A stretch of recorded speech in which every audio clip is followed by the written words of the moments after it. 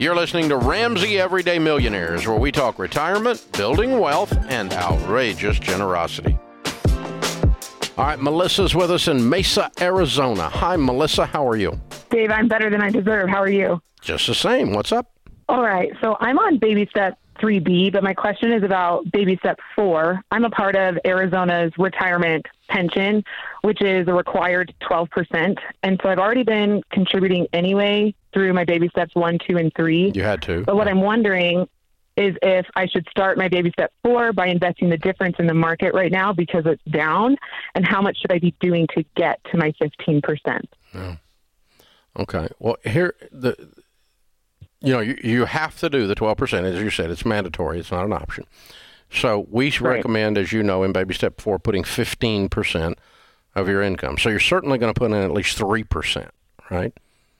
Okay. 12 plus 3 to get you to 15, right? Yep. Okay.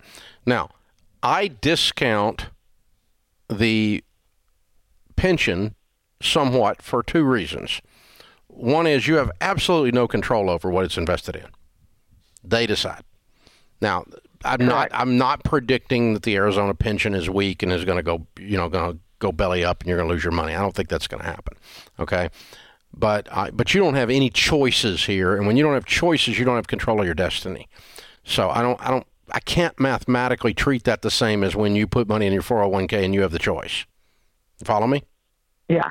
The second thing is that pensions are more highly regulated in that because so many of them did go broke back in the day, that the federal regulations on pensions require them to invest so much more conservatively than you would or I would, that the rate of return on the pension sucks. And so most pensions... I think you said about 7. Yeah, about 7 is where they're going to set. They're going to invest just aggressively enough to get up to that, and after that, they've met their guidelines, and they don't want to take any chances, and they don't want anybody leaning in on them from the government regs, looking out over their shoulder or something like that. So you can about depend on 7. Where, in my mutual funds, I've been investing for 30 years. I've averaged about 12. Okay. Right. So that's a big difference. If you got 11, maybe it'd still be a big difference, right? If you average what the S&P 500 has. So because it's not going to perform as well, and I don't have control over it, I don't want to count it at a full 12%. So I'd put in at least 5% more in addition to this. And if you want to get 3 plus 5 being 8. Yeah, and so you'd be at 17 effectively, instead of 15, but we're kind of discounting that 12 a little because you don't have control of it and because it's got a poor rate of return. That's how I view it. Now, you can do whatever you want to do, but that's my analysis of it and what I would do if I woke up in your shoes, that kind of a thing.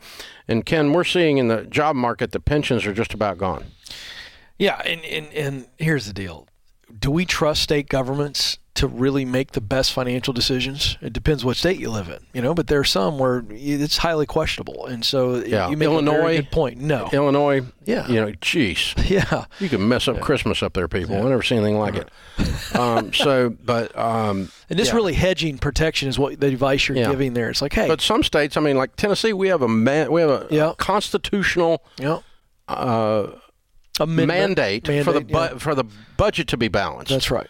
And so Tennessee, by governance, by the documents in place, is run better. That's right. Than some of these areas. So that pension is going to be a lot more safe in that state than it is in Illinois. That's right. And so, but that's the And I have no idea what Arizona's doing. I have a respect for the state of Arizona, so I suspect it's probably pretty good. Much more. But I don't have anything to base that on other than a feeling. I haven't looked at it. That's right. And to your point, though, even private sector, the pension is really a thing of the past. And so having a real solid strategy that we teach here, we were meeting recently going over the numbers, long term. The advice you just gave, double check him on this, folks. He's right. If you just look at that investment strategy that we teach here at Ramsey Solutions, it's going to pay off long term. And so don't rely on just the pension. I think that's incredible advice. That's extra. Not a whole lot extra, but it's a little bit of gravy. And as you get your house paid off and you're in baby step 7, you're going to max out everything anyway. Everything. So, and you're going to have really sweet stuff aside from the pension. Mm-hmm. And then, as you said, at that point, the pension really becomes gravy. Yeah. But, when I started, 30 years ago, like 70% of the company still had pensions. Oh, yeah. Now it's probably 10%. What is the reason for that? Just it wasn't economically smart for the companies, I'm guessing? Well, the 401k came in like a rage. Yeah, certainly a better and option. guess what? You don't have to put any money in if you're the company on the correct. 401k. Right. Nowadays, about 80% of the people, 85% of the companies match something on the 401k, but still costs the company nowhere near what a pension as did. much as funding a pension as a benefit. Wow. And so the cost goes way down for the employer. And the result is actually better for the team member. It's correct. You know, and when it's all said and done. Now, the difference with the pension is in her case, she's mandatory, has to put it in. Yep, that's correct. But in a lot of cases, the employer is completely furnishing, in the old days, the pension. But those days are pretty much gone. So the bad news is it's up to you. The great news is it's up to you. Yes. Thanks for tuning in to Ramsey Everyday Millionaires. To check out all our podcasts, just search Ramsey Network on Apple Podcasts, Spotify, or wherever you listen.